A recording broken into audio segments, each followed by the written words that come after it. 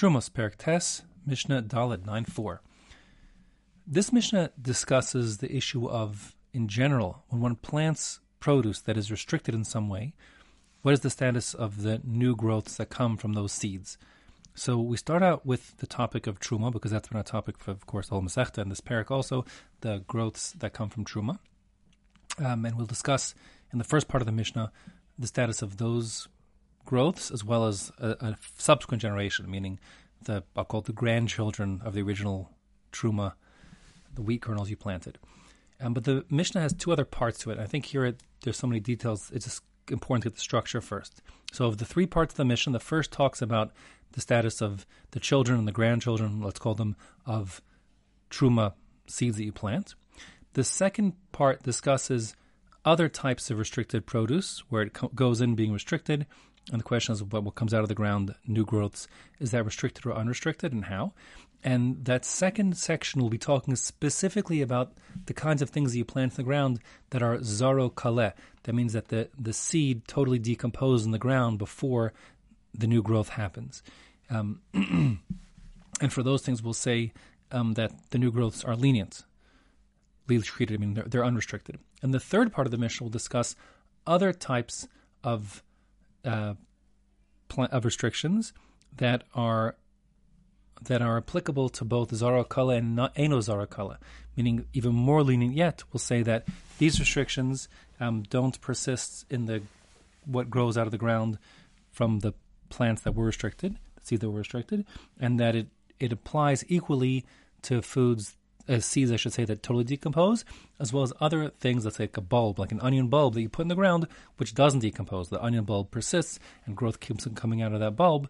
But even there, in the third section of those restrictions in that list, so those are even more lenient, and we'll say that despite the fact that it didn't totally decompose, still what grows out the ground is unrestricted. So again, part one discusses the children and grandchildren of Truma, and we'll say that is restricted, at least for one generation. The second section will talk about 6 different types of restrictions, where we're going to say that it's not restricted if it's zaro kala, if the seeds decompose, but it would be restricted implicitly meaning the Mishnah is not explicit about it in this Mishnah, but it would be restricted if you had planted a bulb, the types of foods that have bulbs. And the third section will say these restrictions are lost in the second generation, whether what you plant are seeds or bulbs. Okay, let's see inside. The Mishnah says, Gedule Truma Truma. Step one is the granddaddy of this, which is, of the whole parak, which is the rule that second generation Truma is Truma. What I mean by that is this. If you have a Truma seed and you plant in the ground, what comes out of the ground is Truma all over again. Gedule Truma, the growths from Truma are still Truma. That, of course, as we said the past 3 Mishnayos already, is a din d'Rabbanan. That notwithstanding, Gedule Gedulhen, the grandchildren, as opposed to the children, meaning if you take a Truma seed, you put that in the ground, what comes out is still Truma Midrabanan. If you take what came out of the ground and put that back in the ground, so then the third generation, we'll call it, is Chulin, meaning it's not restricted as Truma, it's generic Tevel. As I said in the previous Mishnayos, Chulin here means as opposed to Truma, but of course it's not Chulin in that it doesn't need to be tied. It certainly still doesn't need to be tied. It does need to be tied as generic Tevel. Okay, now part 2 of the Mishnah will discuss 6 different types of restricted foods where if you plant them as seeds in the ground, what comes out is unrestricted. Again, this list is only applicable to seeds but not bulbs. So we say, Aval, however, as opposed to Truma, which Gedule Truma are still Truma, these restricted foods are not restricted. And what are they? Aval Tevel, if you plant Tevel, I'll explain the whole list afterwards. Let me read the whole sentence. Aval Tevel, Umaiser Rishon, Usfiche Shvius, Utrumas Chutzlaretz, Vamaduma, Vabikurim, Gedulean Chulin. For those 6 things, what comes out of the ground is unrestricted. So the first item on the list is Tevel. So Tevel means generic untied food, which of course, what comes out of the ground is Tevel also. The difference here is, and this is important to get this Mishnah because we're going to revisit it in subsequent Mishnayos, Tevel, you'll recall, is permitted to be eaten without being tithed, derech arai, in a casual way. Achilas arai, if you just snack on something in a non-formal consumption, then one may eat that tevel without tithing it.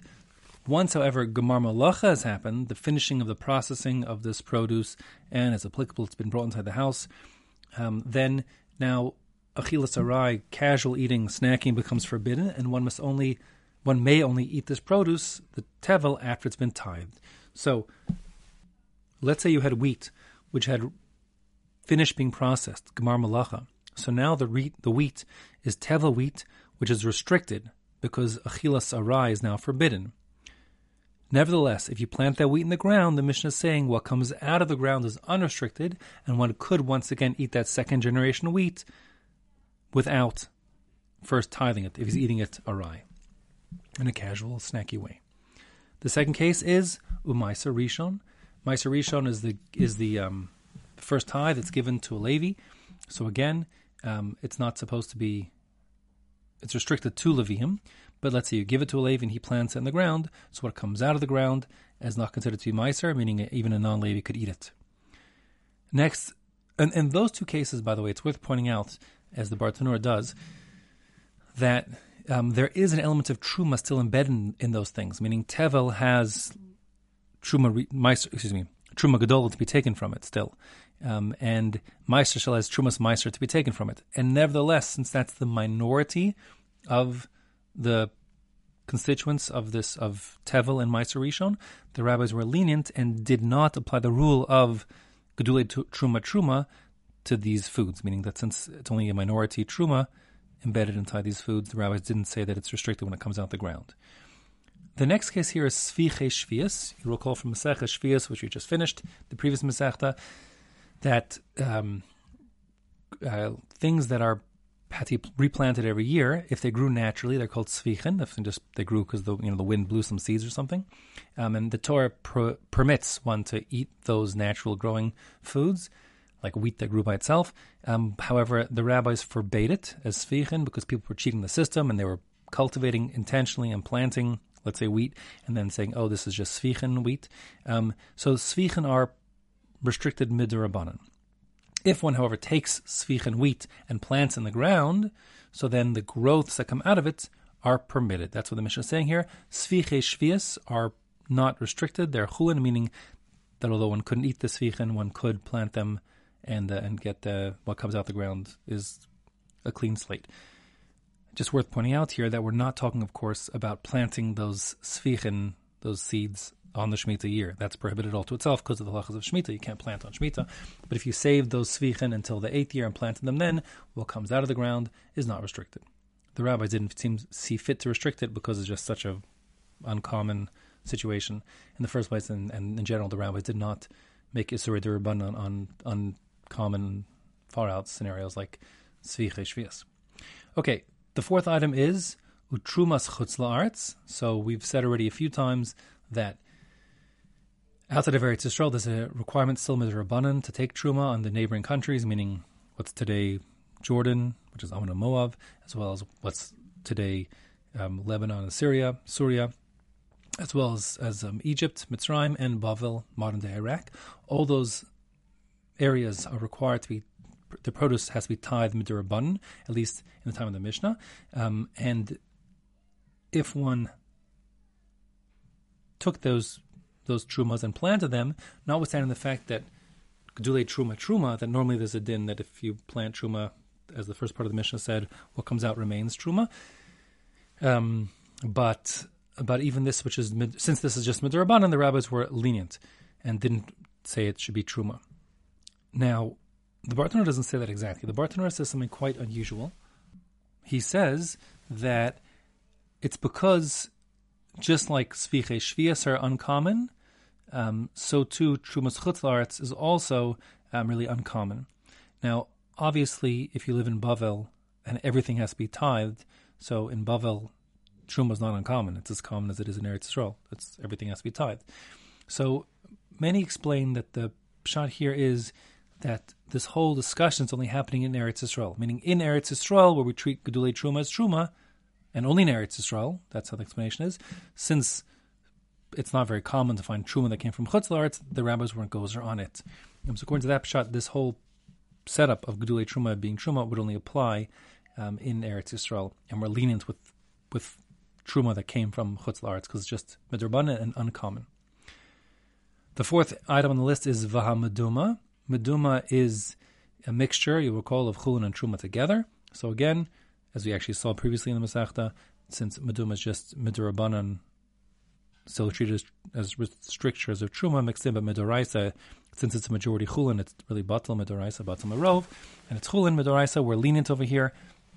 Again, notwithstanding the fact that there is some truma here, but since it's batal, we will not be strict. I'm reminding you again, in the middle of the section, this section here is talking about these 6 items on the list, and we just had 5 so far, are only applying to things that are zaro kala, where the seed totally dissolves in the ground and decomposes. It will not be applicable to onions. So later on we'll see, and we actually saw previously in the Masechta, if you plant meduma onions in the ground, what comes out of the ground remains restricted. Okay, and finally, bikurim. The 6th item is bikurim. Those are the first fruits in Eretz Yisrael. If you have any of the 7 species by which Eretz Yisrael is praised growing, that's wheat, barley, as well as olives, dates, grapes, figs, and pomegranates. If you have those, what happens is, if you're a farmer, you got a pomegranate tree. When you see your first pomegranates blossoming on the tree, you'll put a little red string around them, and then when they come to maturity, you'll take those first few pomegranates you marked off and bring them to the Beis HaMikdash to be waved over there and given to the Kohanim. The Kohanim will eat them as truma, like truma. As I said in the Hakdama to the whole Masechta, there are 4 things that have truma status: truma gedola, trumas meiser, challah, which is from the dough, and bikurim. Here's bikurim making its appearance. So again, bikurim might be truma-like, and yet we are being lenient, and we're saying if one plants that bikurim pomegranate, what grows from it, or one plants that the bikurim wheat, what grows from it is going to be unrestricted. Again, the reason why the Bartanura says is because in a Mitzuyim it's just very uncommon to deal with the plantings of bikurim. So the rabbis didn't restrict the second generation offspring of that. Okay, so that's the second section of the Mishnah, those 6 things where, provided zaro kala, the seeds decompose, what comes out the ground is unrestricted, despite the fact that the original seed was restricted.